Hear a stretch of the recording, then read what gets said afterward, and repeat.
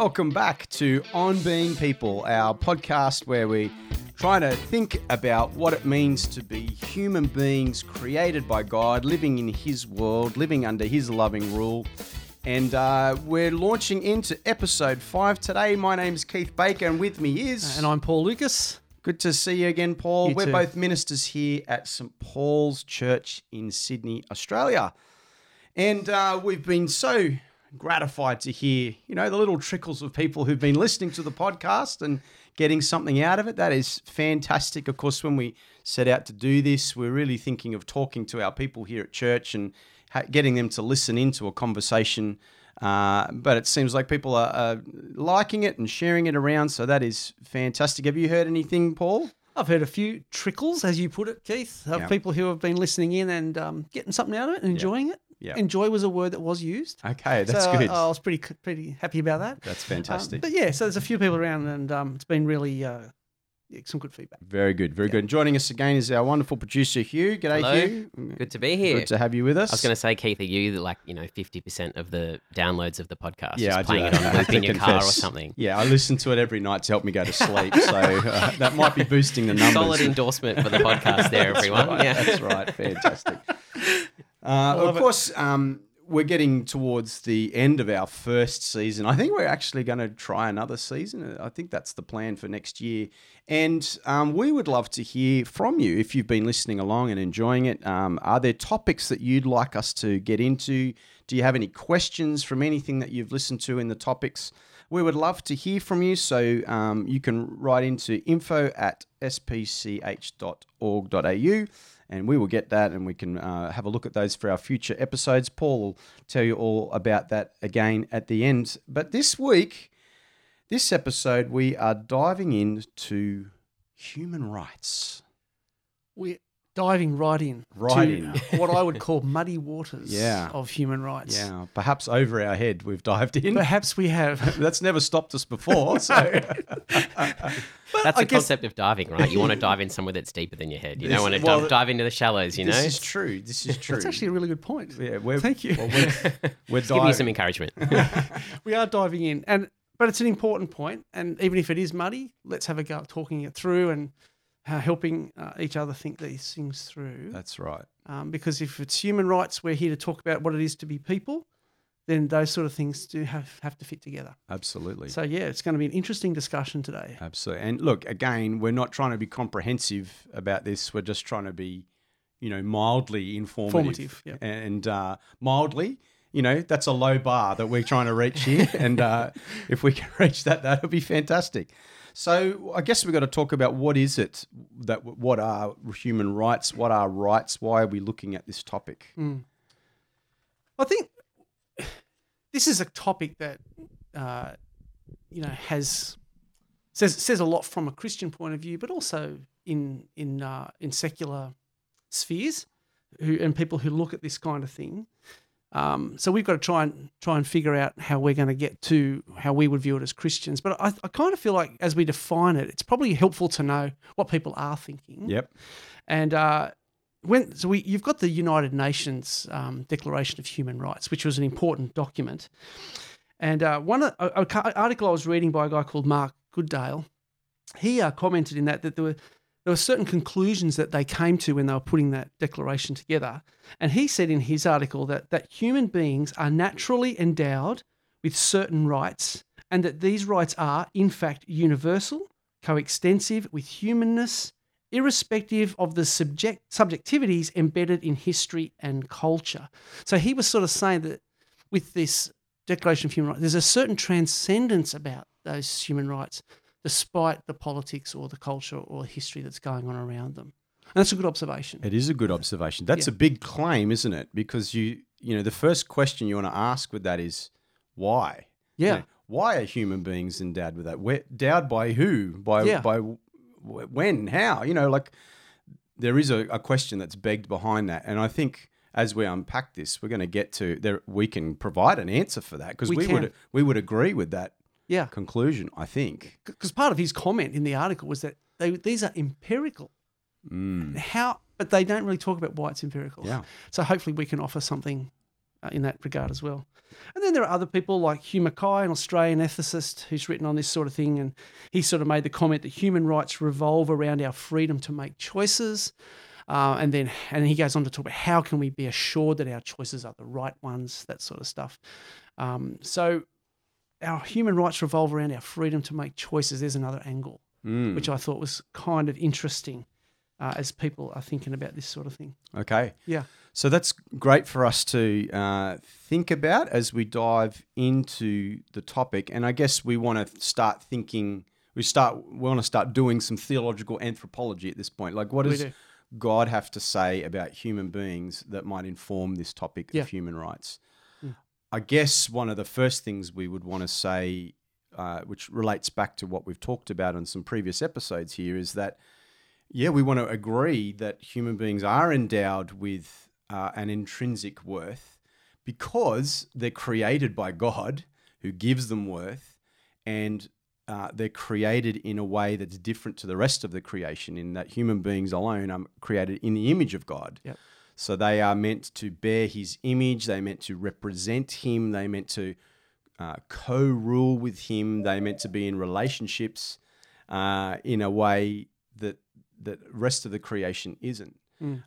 So we get that from Genesis, from the very beginning. I think all the stuff we talked about in episode 1 applies here. It does. Yeah. So that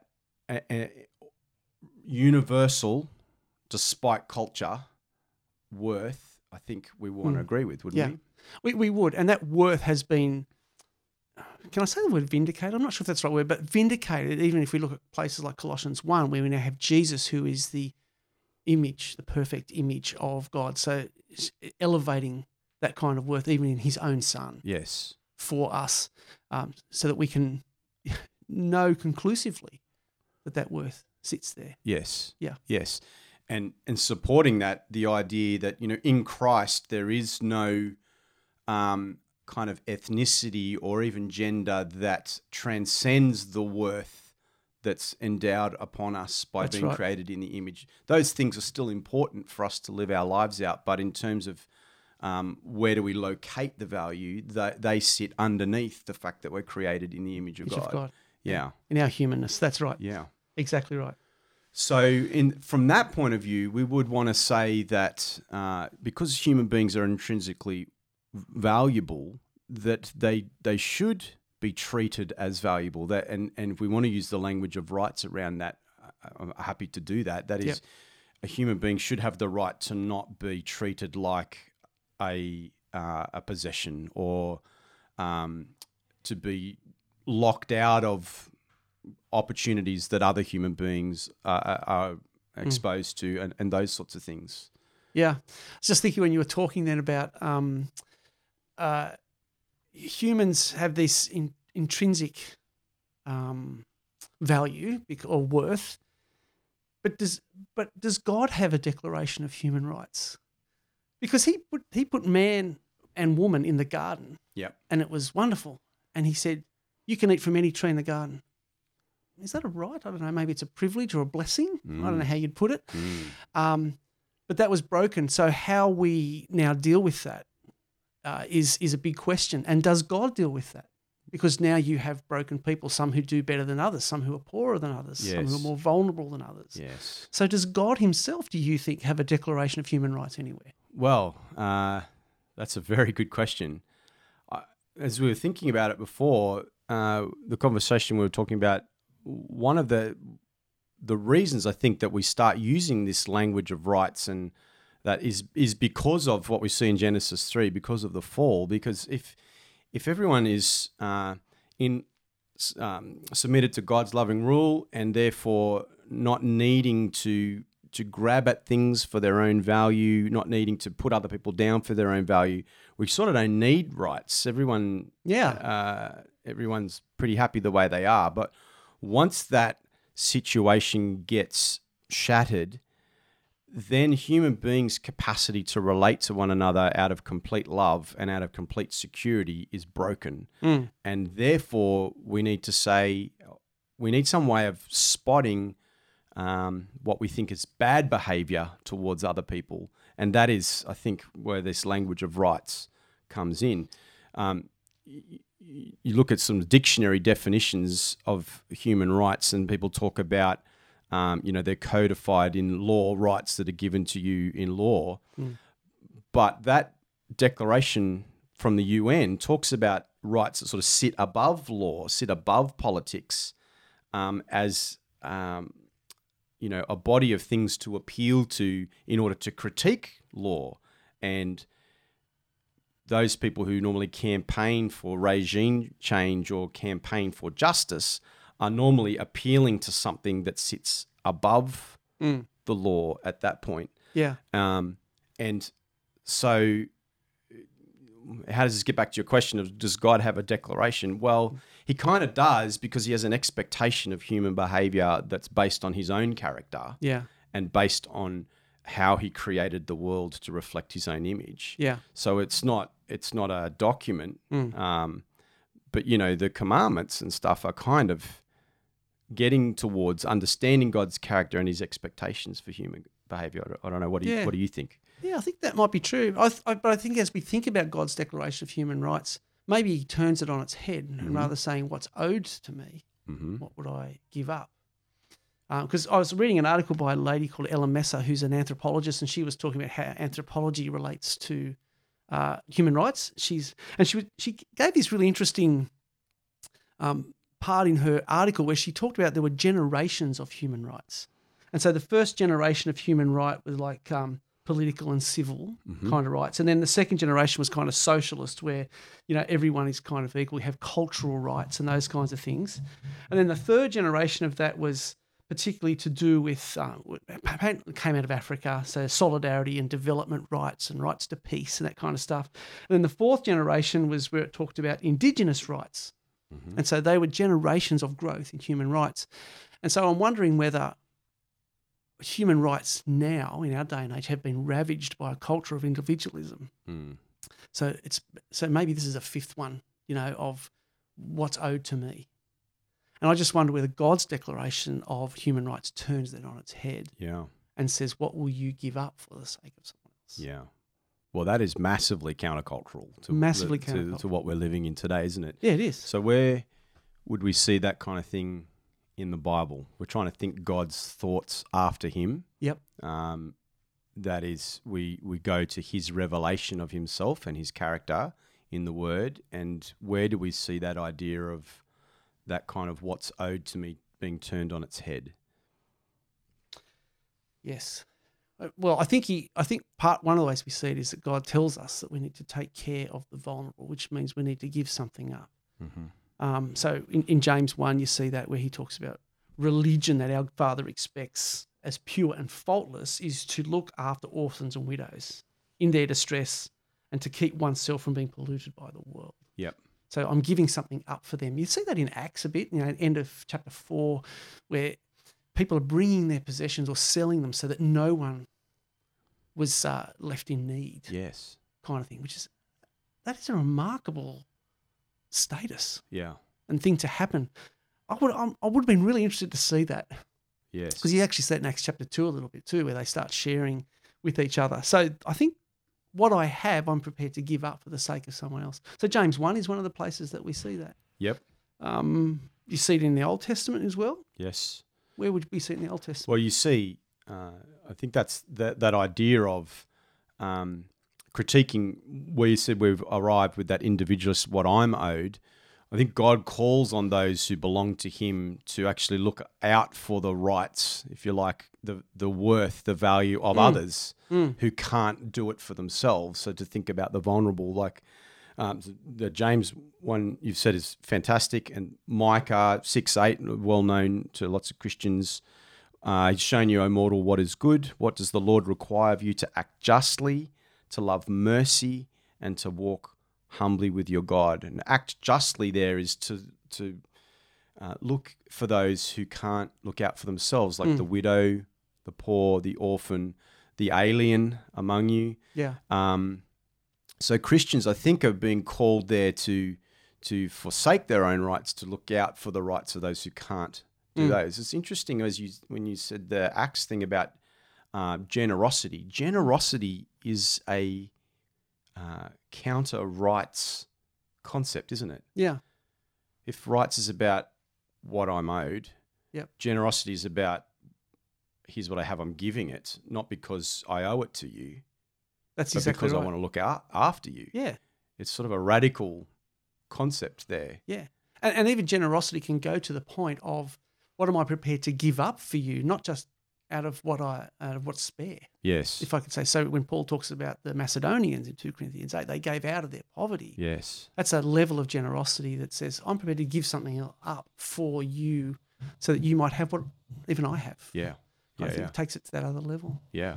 Yeah. Absolutely. Can I ask what do you think it means then in like the next step of that is what is the responsibility of Christians, particularly when they live in a real place of privilege, like let's say where we do, Yep. to be really cognizant and like actively looking out for human rights issues and things like that, particularly when it might seem like it's at such a distance. For example, when it's about asylum seekers or refugees or people that you may not necessarily come in contact with a lot, depending on where you are or where you live, and it might feel like, what's my responsibility to look out for the rights of others when ingrained in culture is so much about looking out for yourself. You work, you pay your enormous mortgages and your rent and whatever it is might be in Sydney. Like, so what do you think is the responsibility then upon Christians to be more like actively looking out for other people's human rights, particularly when it comes to the vulnerable, the poor, the alien among you, all those things? That's a great question. I think there is a level of responsibility. It's very easy for Christians to then be overwhelmed and go, there is so much injustice. Yeah. Where do I start? What do I do? And you can then feel powerless. I think one of the most helpful things that was said to me in the past about how does a Christian get involved was this word propinquity. How about that? Great word. Yeah. Help me understand. What on earth does that mean? Yeah, I had to look it What up is too it? when Yeah. they said it to me. It's like proximity, like closeness to a particular thing. And so if you understand that you have a particular size resource pie, it's not unlimited. Yeah. Your time, your money, your wealth. You can't just give everything away to everyone because we're not called to do that. And that's actually irresponsible because then someone's got to look after you. Yeah. So then what are the things that I could give to? And this thing was helpful to me. What are the issues that have come across your path in your way? So what are the things that your church is actively advocating for? That might be a great thing to get involved there. Or are there particular issues that have arisen from your family context? If you have someone in your family with disability, they're vulnerable. That might be where you put your energies. Yeah. If you have contact through your work with people who are refugees, that might be a way to get involved. And so I think we are responsible, and the best way to do it is in a sustained, long-term way, which requires, wisdom and intentionality, not just who's the next one who's asking me for money or that kind of thing. Yeah. I think Christians should include, in their household budgets, how are we going to help the poor? I think that's a call. And then it's a matter of wisdom and propinquity. What are the things that have come across your path? Yeah. I think that help you get invested in that. Yeah.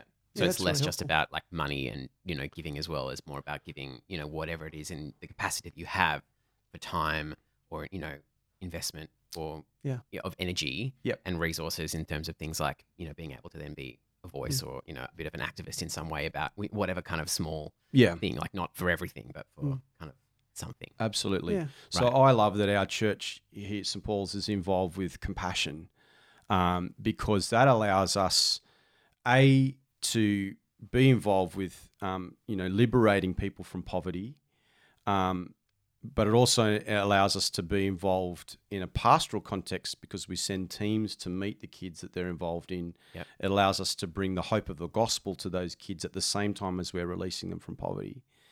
I also love that we're involved in IJM, International Justice Ministry, because again, that is really trying to liberate people who have not been given their rights. They don't have the freedom of choices. They've been denied access to all sorts of things, usually by people who are corrupt or are exploiting people. And so there is a chance for us to sort of concentrate a pool of resources towards an issue and then make a difference. Yeah. That's really helpful. Yeah, I think when we think about the responsibility of a Christian, we've got to start where we started this episode, and that is we have a responsibility because there is inherent worth in people because they're made in the image of God. So that means that we are responsible. The other thing is in the way that we give and give our time. There's a couple in our church that actually took some refugees under their wing when they first came here and have got a wonderful lifelong relationship with them now. And that was what you were talking about before, Hugh, where they put time into them, showed them around how to get around Sydney, all those kinds of things, helped them with their English. So that was a wonderful way that they took care of those refugees. For me also, it kind of came up as a teaching moment when my younger son was in primary school. He had to do a speech at school on children in detention centres. Right, wow. And so he gave this speech. He did a really good job of it. But as part of the process of preparing the speech, we were able to talk about, well, why do we care about these kids? You know, it's because, well, they're made in God's image and we want them to have somewhere they can call home like we have and that kind of stuff. And we want to do that because they matter to God. And so we were able to have that conversation. He was in a state school, public school, when he was doing this. So he had those conversations with his friends out of that learning moment. But we didn't just leave it there. We wrote to our local member. Wrote a letter to them saying we want you to advocate for these kids, get them out of these detention centres into the country and that sort of stuff. Right. So it wasn't just saying the words, what are we going to do to act? And that came out of we felt, well, we have responsibility because they're made in the image of God. That was kind of a teaching moment so we can take those opportunities as well, I think. Yeah. Yeah, that's great. Thanks for the question. Really good question. Very good. Yeah. So we're thinking about the rights and the Christian with rights, and we've talked about the vulnerable and giving up in order to advocate for them. There's probably a bigger example of giving up rights for the benefit of others, which is right at the heart of the gospel, isn't it? Where you see in Philippians 2 that Christ himself gave up. It doesn't use the word right, but really it's saying it didn't consider equality with God something to be grasped, which is really he has the right to be treated and to stay there with the Father, but he gives that up to take on flesh and then to go even lower to descend to death on a cross. And that is a very powerful sort of countercultural ethic for the Christian, I think, which goes to why we look after the vulnerable, we give up things for them. And then there's a fascinating way that plays out in some of the letters that you see in the New Testament. 1 Corinthians 8, there's an issue there about Christians who know that idols are nothing, and so food sacrificed to idols is no big deal because they know there's one God, it's Jesus, salvation's in him. But in the context in which Paul's writing in Corinth, there are brand new Christians who their whole life have treated those idols as something powerful and have treated the sacrifice of the food to idols as a powerful devotion to those idols. And therefore their conscience is very tender about that. They would personally view that as something abhorrent, which they wouldn't be involved in now that they've discovered Christ and his love and that he's the one true God. But then to see Christians who know that it's nothing coming and eat it as though it's just a nice steak, it shatters their conscience. They have a crisis of faith. And Paul is saying in that instance to the stronger conscience Christians, yes, you have the right to eat it because you're free and it's nothing, but you should give up that right out of love to look after the newer Christians so that their faith is not shattered. And that is a powerful sort of countercultural approach to rights thinking, I think, from a Christian point of view. It is very powerful. In fact, it even I think it would, I don't know how you feel about this, but it would even push to the point where if you do that to the weaker Christian then and cause them to stumble, that's sin is on you. Yeah. Such is the way that we should look after someone else. Yeah. Well, I think Paul says that in, if someone in Corinthians 8, certainly says it in that example about Romans 14. That is exercising your right in that instance to cause others to stumble is actually sin. So yeah. Yeah. So you need to turn that on its head. Yeah. Yeah, absolutely. Yeah. I'm wondering whether, and this might be a long shot, but Luke 6 talks about loving your enemies and that sort of stuff. But it also talks about if someone strikes you, turn the other cheek. And I know lots of jokes have been made about that. I'm just wondering whether that isn't part of, like, if you hit me, an eye for an eye, I have the right to hit you back.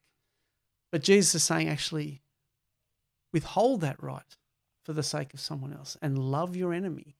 Yeah. Do you think that fits into this at all? I think it absolutely fits in. I mean, it's devastating to the plot of every Arnold Schwarzenegger or Sylvester Stallone movie ever because, you know... Liam Neeson. Yeah. So that's it. I'm out to get you.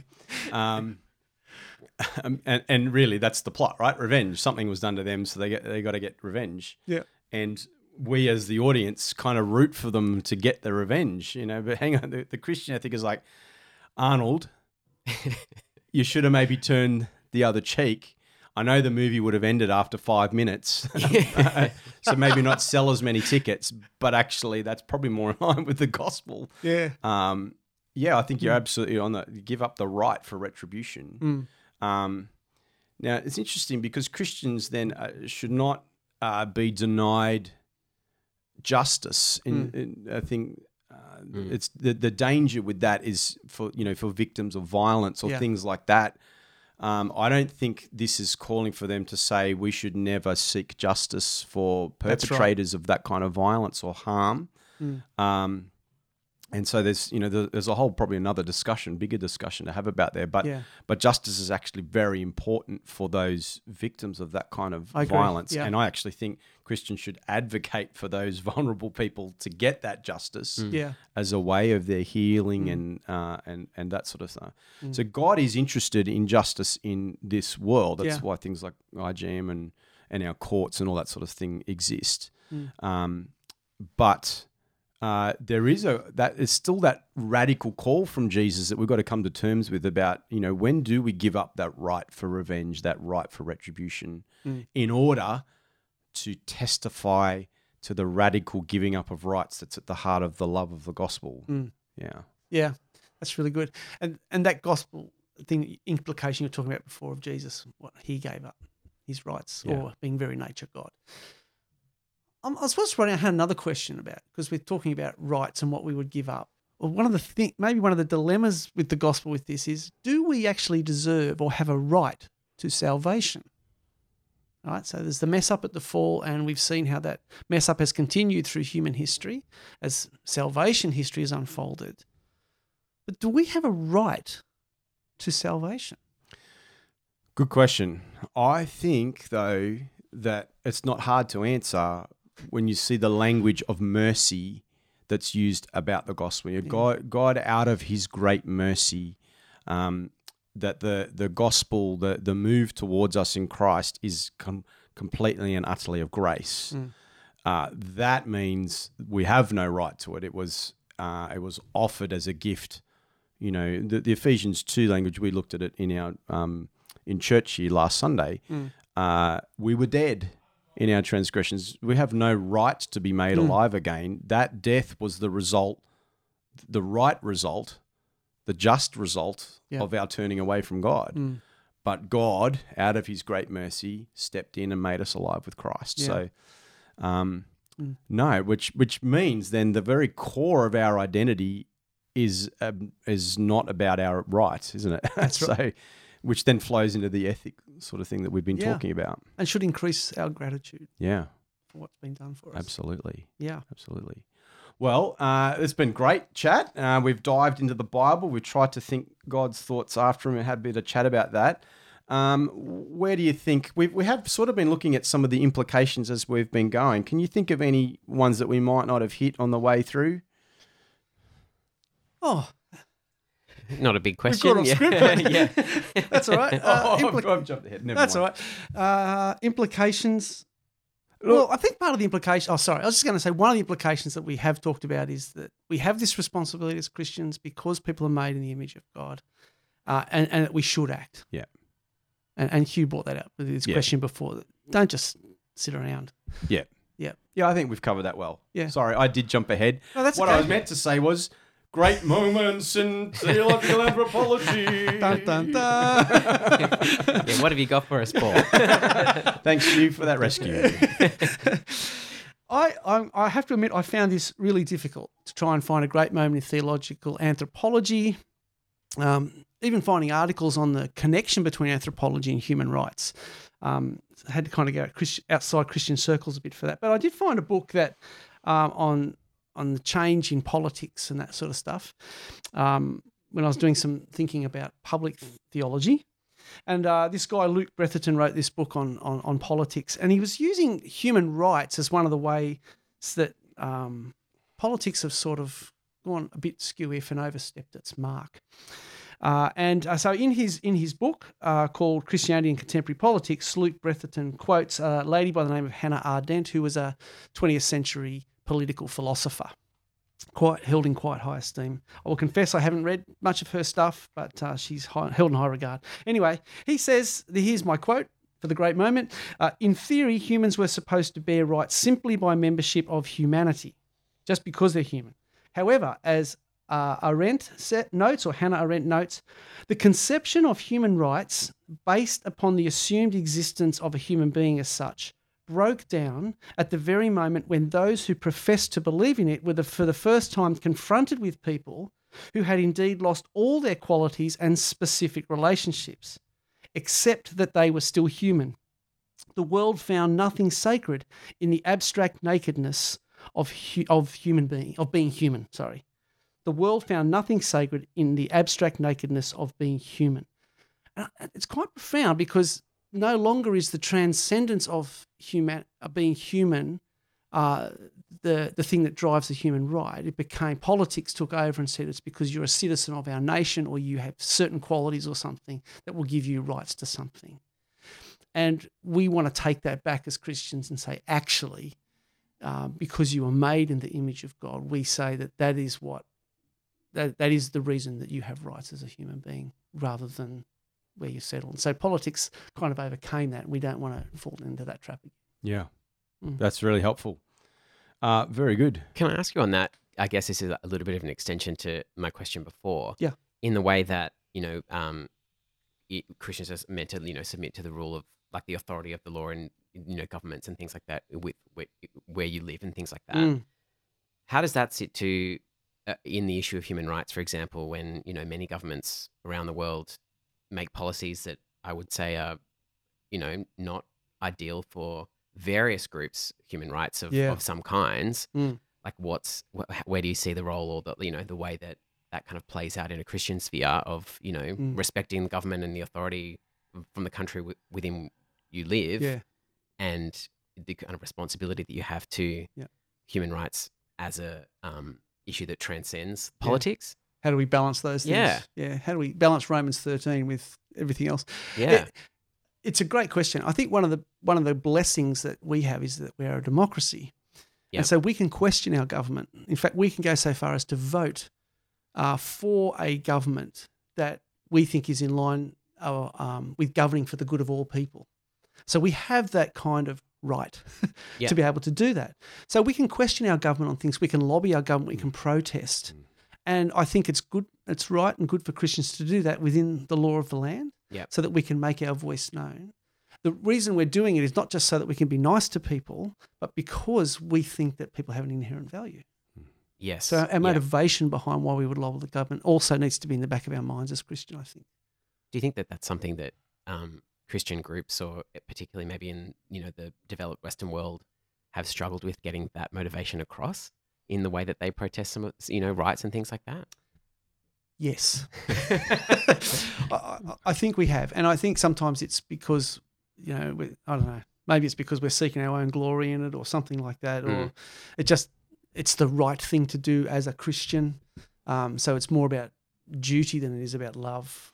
Yeah. If I can say that. Or, maybe that's why. Yeah, or sometimes it may even be more pragmatic. People feel like they won't take their voice seriously if they go, "Oh, you're doing it because of a religious motive." You know, they that artificial separation between sacred and secular that is in people's minds, saying, "Once I step out into the public square, I'm only allowed to talk about secular motives for things," which is, I mean, the Christian really can't do that. But I think there's a fear that some Christians have that if they step out and want to campaign, they've got to join that sort of movement, that sort of approach. Yep. Yeah.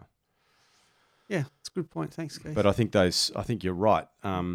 That civil disobedience is allowed, but it's right down the line of options. So were there a regime change and there was mass oppression and dictatorship and all that kind of stuff, then who knows what might happen. We're trying to obey the Lord first and above all. Yeah. And where it was unbearable to be able to live under the regime and obey the Lord, then the Christians put in a tension where they might have to make a decision. Yeah. I think to wrestle with. It is a lot to wrestle with. And I think people like Martin Luther King Jr., maybe Nelson Mandela, who wasn't Christian, but Martin Luther King was. I think those guys are a great example for how those two things work together. Yep.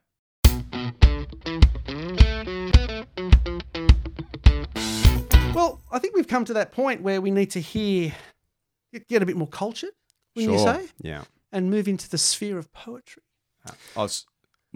Right. I thought you said cultured. So, well, it might be a stretch, but I'm going there. Okay. We'll see. Well, look, I know my brief is to find some poetry that's out there. It is a little bit of a culture window, and we want to sum up with things like that. But actually, again, I've had a bit of a crack at writing one myself. Well done. So, how you fit the time in for this, I have no idea. Yeah. But well, look, I'm impressed. I hope you can see that I spent minutes on this and appreciate those minutes. We will appreciate. Of course. Let's see how we go. This poem is called "Empty" by Keith Baker. When a glass is empty, I'd rather it be filled, because nothing in there to be drunk is not what I had willed. When the car is empty, I mutter a little word, because nothing from the petrol station leaves me having to be chauffeured and Uber fees incurred. We'd rather not have empty, be it excuses, words, or mind, because empty is usually nothing. A desire for full up declined. But when my Saviour emptied himself, he laid down his divine rights to rest in the Father's presence, to bathe in the heavenly lights. He lowered himself to take on flesh and to die for me on the cross. And when his hands were nailed there, to deny the posture of boss. So empty may not be so hollow, giving up claims so void of flavour. For if empty could mean my salvation, with open hands, I'll follow my Saviour. I'm impressed. So am I. With the flavour saviour rhyme, or? Well, that was outstanding. Yeah. I thought the first stanza could do with a bit of workshopping, but I think it really found its feet towards the end. That's straight from the producer. Yeah. Constructive criticism. We can work with it. That's some high notes, indeed. I'm taking those down. Oh, look, okay. To be honest, I struggled to find a poem about human rights. Yeah, right. I even struggled to find someone, it's probably out there, but I just struggled to find it, who had written about Philippians 2. That's where I really thought someone must have, and a hymn. There's little bits here and there. But what I actually found was someone who'd taken Philippians 2 and tried to turn that into poetry. Okay. And I thought, if you're going to go anywhere for the heart of a Christian's attitude to rights, it's Philippians 2. It is, yeah. So let's kind of hear that and see how we go. It goes like this. In God's own form existed he, and shared with God equality, deemed nothing needed grasping. Instead poured out in emptiness a servant's form he did possess, a mortal man becoming. In human form he chose to be, and lived in all humility, death on a cross obeying. Now lifted up by God to heaven, a name above all others given, this matchless name possessing. And so when Jesus' name is called, the knees of everyone should fall, where'er they are residing. Then every tongue in one accord will say that Jesus Christ is Lord, while God the Father praising. Excellent. That's not That's bad. really cool. Yeah. That's good. Very cool. I take it you're not going to sing it for us. No, I'm not going to recitation. sing it. Okay. You didn't even have to say that. He just looked at me when I was starting to warm up, and I've just withered. So, The power of my glare. Who yeah, knew? that's it. Who knew? Well, it's been fun again, and interesting to think about this topic of human rights and anthropology. So thanks for the discussion, Keith. Thank you. No worries. Such good questions. Yeah. And thank you for listening in. We hope you've enjoyed this and found it informative. It's at least given you a springboard to think about this issue of human rights. And some of the things that we've talked from, the articles and books, references to those will be available on the podcast. And also, if, as Keith said at the beginning, if there are things that you want us to look at in another season, then please get in touch with us. We'd love to think about those things and begin those discussions as well. Absolutely. So thanks for spending the time with us today, and hopefully we'll see you on our last episode, or hear from you, or you hear from us, whichever it is, on our last episode next time. So thanks. Thanks, everyone. We'll catch you next time. Bye.